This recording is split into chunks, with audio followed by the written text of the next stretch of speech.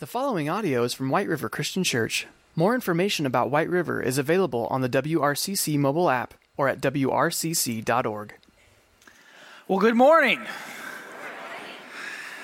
I have a nice box here, and it is a box of stuff from my past. Does anybody have a box of stuff that you have kind of carried around with you from house to house, move to move, that you've got, items that you've been carrying with you for decades, and you're not sure, why you still have them, but you have them. Do you have that box? Or at least maybe multiple boxes, I don't know. Well, in my box of stuff that I've moved multiple times is my 2000 authentic Purdue football game hammer. This is to prove to you that I am not a fair weather fan today. Boiler up, there you go. Even if we have a tough week, we're still fans. And along those lines, just to prove to you, I have a Mike Alstott jersey. You can't stop him on the goal line. He's going to score, right? So this is Mike Alstott. If you got the first reference, you get the second one too. Also, I have my Cubs Mark Grace starting lineup. First baseman for the Cubs in the 1990s. This is over 30 years old. I'm sure this is very valuable. You got to love the Cubs. So I have lots of sporting memorabilia if you didn't gather that. But I have other stuff too. This is my little mariachi band member from Mexico commemorating my first mission trip in 2004. So there you go. So I have all kinds of stuff that I have carried with me my whole life. And I've added stuff to that, and I'm sure you have that same thing. But do you have stuff that you carry with you that isn't like tangible stuff that fits in a box, but maybe it's a mistake that you've made? Maybe it's a decision, a conversation, a relationship that didn't go the way that you wanted. Maybe it's just baggage, something else that you carry with you, and you've had it for a long time. Do you have those things too? I do. I think we all do. We all carry things with us, not just physical stuff, but we carry stuff, don't we? Well, as we have jumped into the book of Psalms together for the last few weeks, we've been reading Psalms together. We've been teaching about the Psalms. We have discovered that God desires to have an intimate, personal relationship with you. With you. With all of that being said, he still wants a relationship with you. And as we've been reading this book, we've seen how there are some really helpful instructions how to have that relationship with God, how we can live this out. It's not the only place that we go, but we've seen all kinds of ways that we can engage that personal relationship as we've been reading Psalms and been reading this poetry. And I know many of you, you've dug right into this. You have loved it. You've been taking notes in these journals. Maybe you didn't get one, but you've been following along on our reading plan, and you're just loving reading the poetry in God's word. And there are others of you out there today thinking, I didn't sign up for poetry. This is new to me. I didn't know that we were doing poetry in Psalms, but this is poetry, friends. So thank you for taking a step, even if it's maybe not your most comfortable step. We are studying poetry together. And as if that wasn't maybe challenging enough for some of you, today we're going to study some poetry about our sin. So I know you're just super excited to jump into Psalm 32 with us, as some people are heading for the exits to go to the BMV, I think, instead of being here. If you hang with us today, I think God is going to hopefully reveal some very important truths that we have to get if we are believers and Christians together. It is counterintuitive, but it is something that we must grab a hold of if we're going to have a vibrant personal relationship with Jesus. And it's this, I'll just tell you, it's we can trust that God covers our sins. He's going to cover all that box of stuff, all that junk that we have when we uncover it. We're going to see David has a big box of stuff. And God covers sins when we uncover our stuff. That is what we're going to see. So in Psalm 32, turn there and we're going to jump in and see how our role is in covering and uncovering our sin and this stuff. So Psalm 32 verse 1 starts this way. A maskil of David. Blessed is the one whose transgression is forgiven, whose sin is covered. So there's our word. It's covered. And that is what we all want. We all want sin covered. And so we all seek to cover sin. This is our nature. And David is coming on really fast and furious here this morning. He is very clear about what Psalm 32 is going to be about. It's about transgression. It's about forgiveness. It's about sin. It's about covering right here in verse 1. All kinds of things that we just love talking about, but David knows it's important, and God does too. And so we all know that we want to cover sin. As verse 1 tells us, blessed is the one whose sin is covered. We know this because the things that we have that we like to cover up, we want those things covered up. We don't want to share those with the world. We want to present maybe the best parts of us, not the worst sins, the things we don't want to be defined by. So we want to cover up the junk and the stuff in our life. That's just natural and normal. That means you're normal. And so there's a couple things about sin. I don't think I really need to take a whole lot of time convincing you as we jump into this chapter about sin, that one, we sin. Romans 3:23, we need to understand what the scriptures teach about sin. Romans 3:23 says, for all have sinned and fall short of the glory of God. Again, I don't think I need to convince you of that. We know that we are sinful people. We make decisions that we regret. We do things that we know we shouldn't do. We cross boundaries that we know we shouldn't. And so we sin. We know this. The other thing, we cover it. We want to hide our sin. And that is what David is tapping into here. And we can go all the way back to the beginning in the garden in Genesis chapter 3. When Adam and Eve, the first people, sinned, they disobeyed God. What did they do? They had a relationship with God. They sinned. They hid. They went hiding from the Lord. They covered themselves up because that's our nature. We want to hide when our sin is found out. We want to cover these things that are shameful in our past. That is how we're wired. That's how Adam and Eve did it and how we have really since then. And so as we move forward in Psalm 32, it's talking about sin, but it uses a lot of different language, a few different terms that maybe you've heard of if you read thoroughly throughout the scriptures, especially in Psalms, that we need to understand what David is talking about. And he uses a couple different words for sin. He talks about sin. And what is sin? Well, as a definition, sin is really a term from archery. That there is a target, that there is a bullseye, and that if you don't hit the bullseye, you've missed the mark. And that's what sin means. It means you've missed that mark. That's what sin means. And sin throughout Scripture and here in chapter 32 is really an umbrella term. There's all kinds of things that fit into this bucket of sin.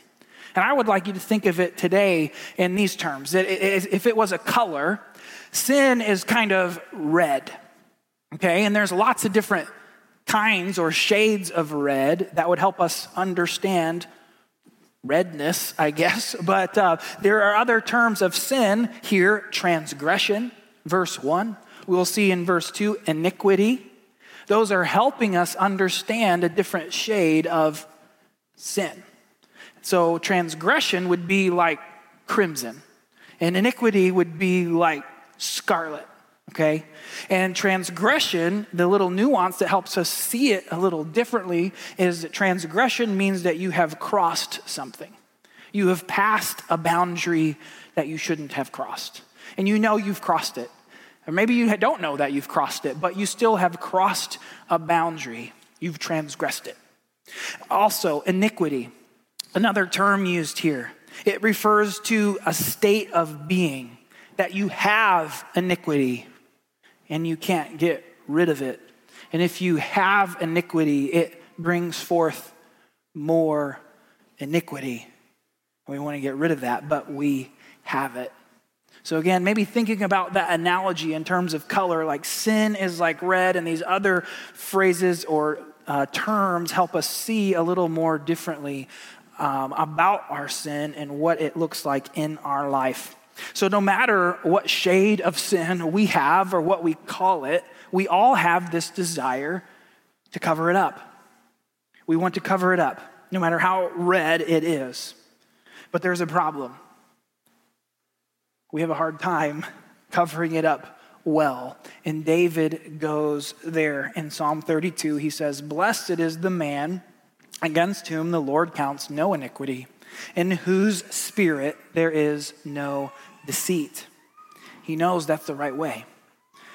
Verse 3, "For when I kept silent, my bones wasted away through my groaning all day long. For day and night your hand was heavy upon me.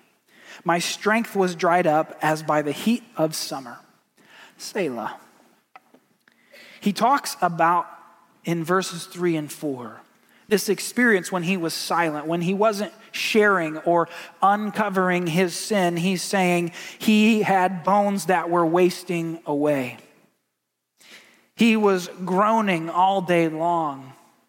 I don't know if you've ever had that experience where you have a secret or something that you have done that you really feel like you should share, or something that is going to be found out and you're holding that in. It is just eating you away. That is the experience David is describing, that you can't do that. You waste away. You groan all day long. That our desire is to cover sin, but the problem is that we can't cover it.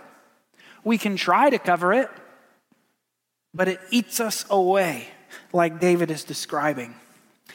And I think you understand this. I know you've had secrets out there that you just couldn't keep to yourself. I mean, the truth gets exposed eventually.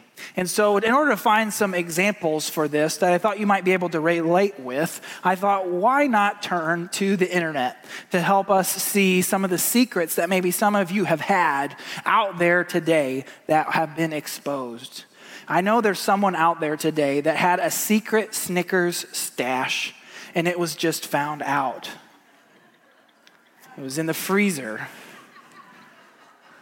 under the edamame bag. We found it, okay? Your secret is now out there in the open. And I don't want any ideas out there, fellas. This is not for you to now have a secret stash of Snickers. This is exposing it. We found a 3-year-old's secret stash with a gun, a knife, and cash. And we don't really know what to do with that information. What do we do with that secret? I don't know. I know there's a gentleman out there that was not sticking to his diet. And you just watched Shawshank Redemption, I think, and took a cube, put your pizza in there. But it's not going to work. Your secret is found out. And of course, there is the wife out there who has all kinds of secrets. But this is getting ridiculous, I think. Okay? You know how it works. It doesn't matter how trivial your secret is, if it's food related or anything else, your secrets will be found out. This is just how it works. You can't keep that stuff inside. Your bones waste away. You can't cover it. And that's a problem. So if you're thinking to yourself, I don't have any secrets, I don't have any bad habits, I don't have anything that I've been covering up, I'm pretty much an open book. That may be true, but I have a challenge for you. At lunch today, I want you to ask your spouse if there's anything that you need to work on today. Or maybe the person that you're living with, a family member, a sibling, whoever that may be, someone that knows you well. What are those things in your life? If you're thinking, I don't have anything, I'm sure they can help you at lunch, okay? They can help you. I know they can. So our desire for covering sin is there, but we can't do it. And that's a problem. What do we do with that stuff? What do we do with it? You see, that's really a theme of all Scripture. From Genesis chapter 3, when Adam and Eve sin and they want their sin covered, how does God solve this problem? That is really the focus of all Scripture. How do we handle this problem that we have? And David helps us see it in a new way today. Verse 5, he tells us this: I acknowledged my sin to you, and I did not cover my iniquity. I said, I will confess my transgressions to the Lord.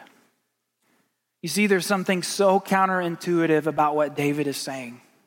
Even though we have this desire to cover, to keep up, to push away, to hide the things that we do that maybe no one else notices, David says, acknowledge it. David says, don't cover it up. David says, confess it. To who? To the Lord. That even though our tendency is to push that stuff down, the way of the Lord is not what we think. It's to uncover it. And as we see what happens, verse 5, he says, as we uncover this stuff, he says, you forgave the iniquity of my sin. That is the beauty of the God that we serve.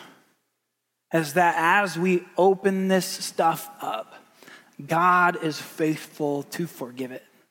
That as we uncover the stuff in our heart, in our life, the habits, the thoughts, the things that we see, the things that we've done, God is faithful and just to forgive us of all unrighteousness. That is what the Scriptures claim. And there are implications for this. David continues. He says, therefore, let everyone who is godly offer prayer to you at a time when you may be found. He's encouraging you, uncover that stuff. Surely in the rush of great waters they shall not reach him, but you are a hiding place for me. You preserve me from trouble. You surround me with shouts of deliverance. Selah. You see, David is saying, I know the way of the world is cover things up, hide things, run away from that stuff, pretend like it doesn't happen. But he says, how's that working for you? It doesn't work. It eats you away. But God says there can be freedom from all the stuff that we're ashamed of if we are honest with God. Uncover it to him. He already knows it. But this is for us. Because if we don't uncover it, we can trick ourselves into thinking that we're managing it.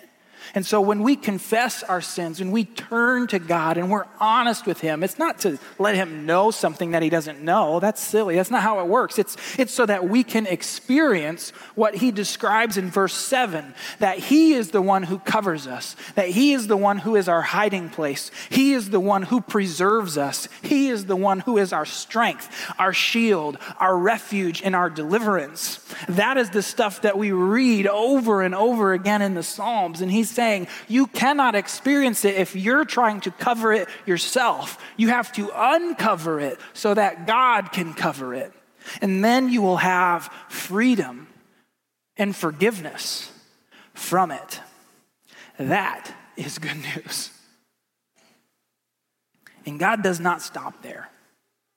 Because that's what we know we need. We kind of all have that sense, cover our sin. And we try to do it ourselves, but now we know that God covers.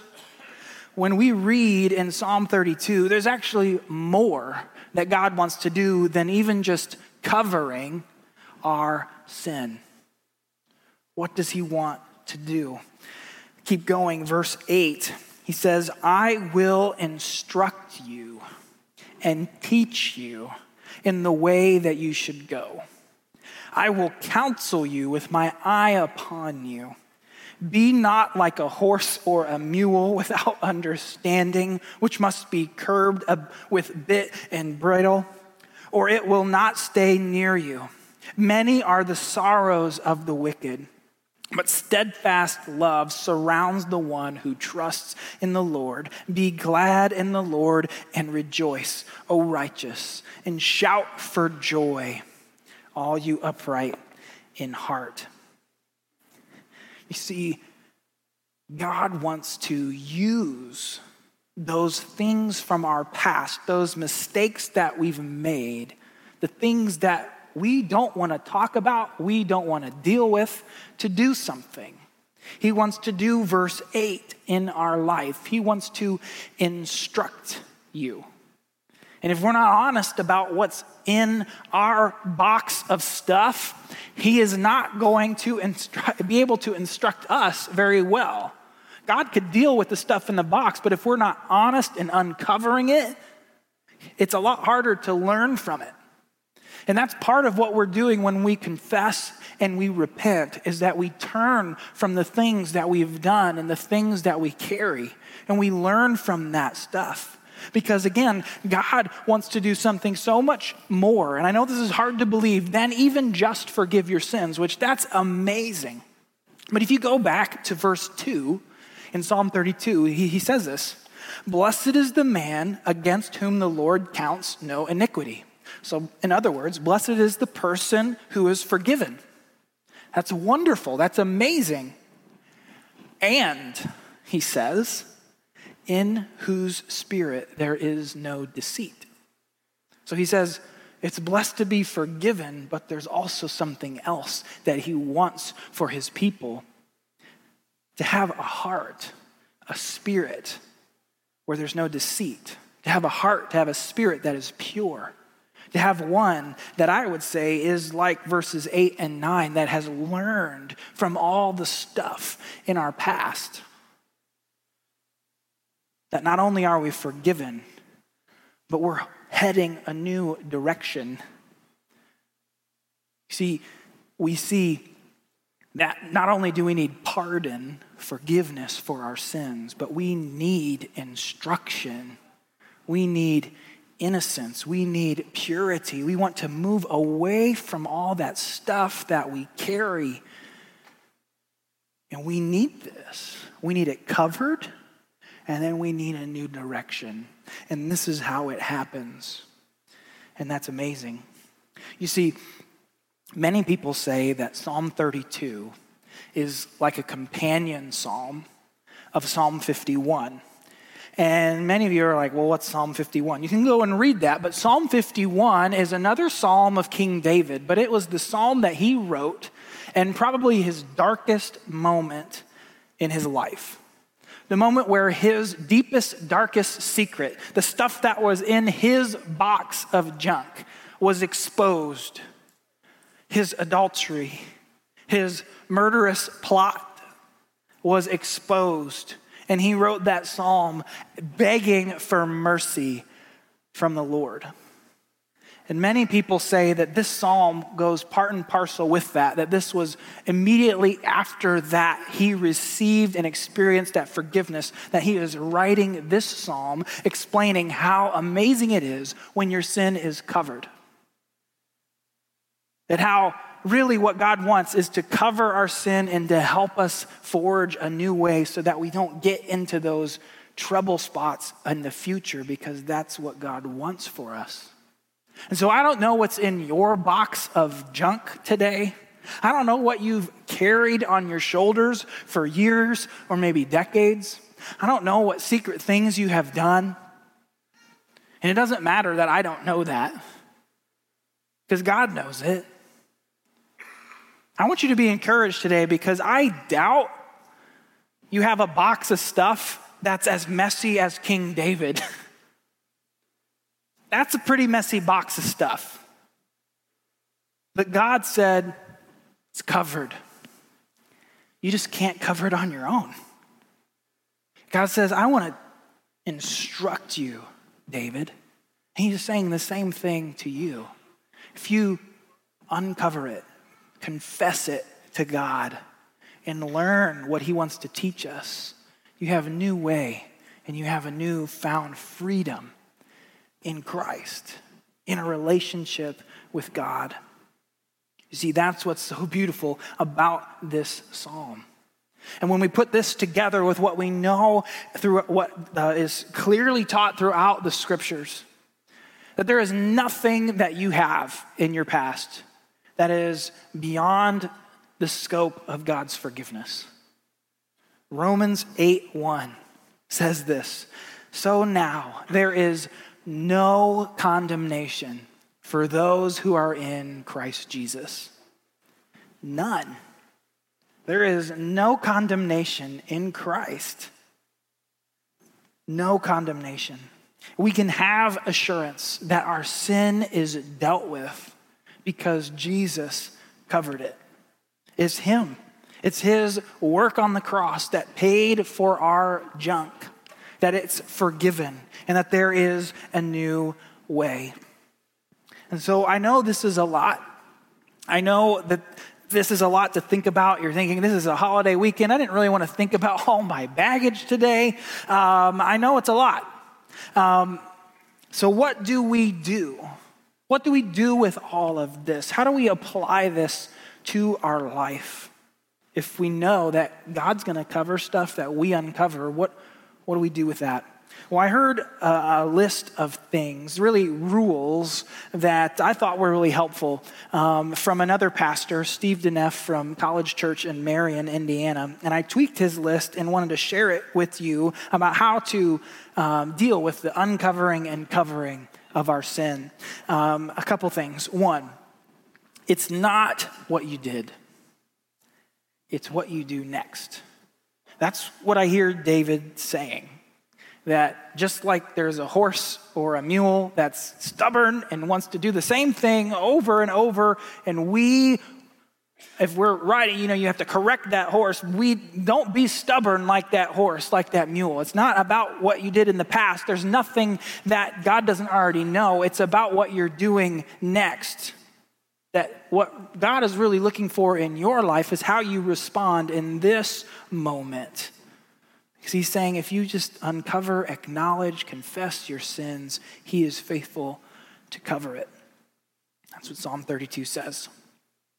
Also, when you sin, it's not a judge that you're dealing with. It's a father. I don't know if any of you struggle with this kind of thinking, but we know God is in control. We know that God is just and that he is a judge. And when we mess up, do we think about our relationship with God primarily with him as a judge, with, a gavel in hand ready to pronounce condemnation? Romans 8 tells us that is not his posture. He has dealt with the just part by sending Jesus. God is a father who loves you. And so when we sin, we don't go to the justice bench per se. We do, but one that is our heavenly Father who loves us and wants to shape us and instruct us like a dad. That is who we're dealing with. Third, God offers forgiveness for sins. We're talking about this, we see this, but he is after your heart. He wants you. That's what he cares about. He wants your heart. That we need instruction just as much as the forgiveness. And that without that instruction, we're going to face more and more pain. And so he really wants our heart because his ways are better than our ways. And he's not there just to punish you. See, I heard the former Colts coach, Tony Dungy, many of you remember him, and he would talk about how he would handle players that just totally mess up on the football field. People that would do like the worst thing, like fumble on the goal line, miss the extra point, miss the tackle that leads to the game-winning touchdown for the other team, stuff like that. And he would say, I would ask those players 3 questions before they could go back in the game. And he said, they're very simple. What happened out there? He said the player had to at least acknowledge what happened. Well, coach, I fumbled the ball. Okay. what should you have done?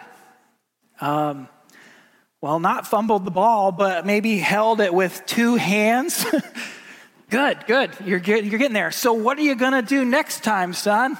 And then the player should say, I'm going to hold the ball with two hands. Well, good. Get back out there, he'd say. And that was his strategy. It's not punishing you. It was using those mistakes to teach you to get back in the game. And I think that's so helpful that is really God's posture to us. It's like a father, like a coach, saying, I've already covered your sin. I want to help you deal with all this stuff. You don't need to carry it, but I want you to learn from it. And lastly, it's not what we confess. It's when we confess it. That matters a whole lot. Again, you're not going to say anything that God doesn't already know. He already sees and knows everything. So we're not going to surprise him. But it's important that we confess our sins to God as soon as we can. Because that is what he wants for us. He wants us to learn from it so that we're freed from it. Because we can't cover it anyway. So when we uncover our sins, we can trust that God will always be faithful to cover them. So the question for us is, how do we hold those things? And my fear, because this is something that I have done for many years, was that I treated my relationship with God a lot like a checklist. You know, you've got my checklist of, did I read my Bible today? Did I pray today? Did I mess up today? I should probably confess that today at the end of the evening. And okay, I did that. I feel good. I can go to bed. And those are all good things. But what I see as I'm reading the Psalms, and I'm reading Psalm 32, is that God wants a relationship. He's already there, ready to cover your sins. He's there to help you. He wants maybe us to ask questions more along these lines. Did I experience the love of God today? Did I have fellowship with him today as I was reading his word? Did I really sense that he was speaking to me? Is there something that is between me and him that I do need to confess so that I can learn in the way that he wants me to? Not out of obligation, but because I love him and he loves me. That is the heartbeat behind it. And that's why it's so important that we have this rhythm of confession and repentance as believers. Because we all have that stuff. And we can really offer it to God, open it up, and he'll cover it. Let me pray for you. Heavenly Father, we thank you so much for your son, Jesus. We thank you that your ways are so different than how we do things. We would not think to uncover our sin. But yet you say, when we do that to you, it's the path to freedom. God, use the stuff in our boxes to teach us, to shape us in the ways that you want us to. Use them powerfully in our hearts and draw us to you as we seek your forgiveness. We pray this in your son, Jesus' name. Amen. Amen. We're going to do something a little different. And so I want to push you out of your comfort zone just a little. You may have noticed that we haven't taken the Lord's Supper together as a church. That's something that we do every single Sunday. And so I'm going to have, in just a minute, I'm going to have the servers pass out the elements, the cup with a cracker and a cup of juice. Now, I want you to take a few minutes. As things are being passed, I want you to just have a moment and be challenged by what David was saying, how he was modeling sin, and how he confessed it to God. And I want you to think about that as we hold these elements. And I also want you to hold on to it together, because I have something I want to do later together before we take it all in unison. So in the next few moments, just take a moment, quiet your heart, and uncover anything before God that you feel like he's leading you to.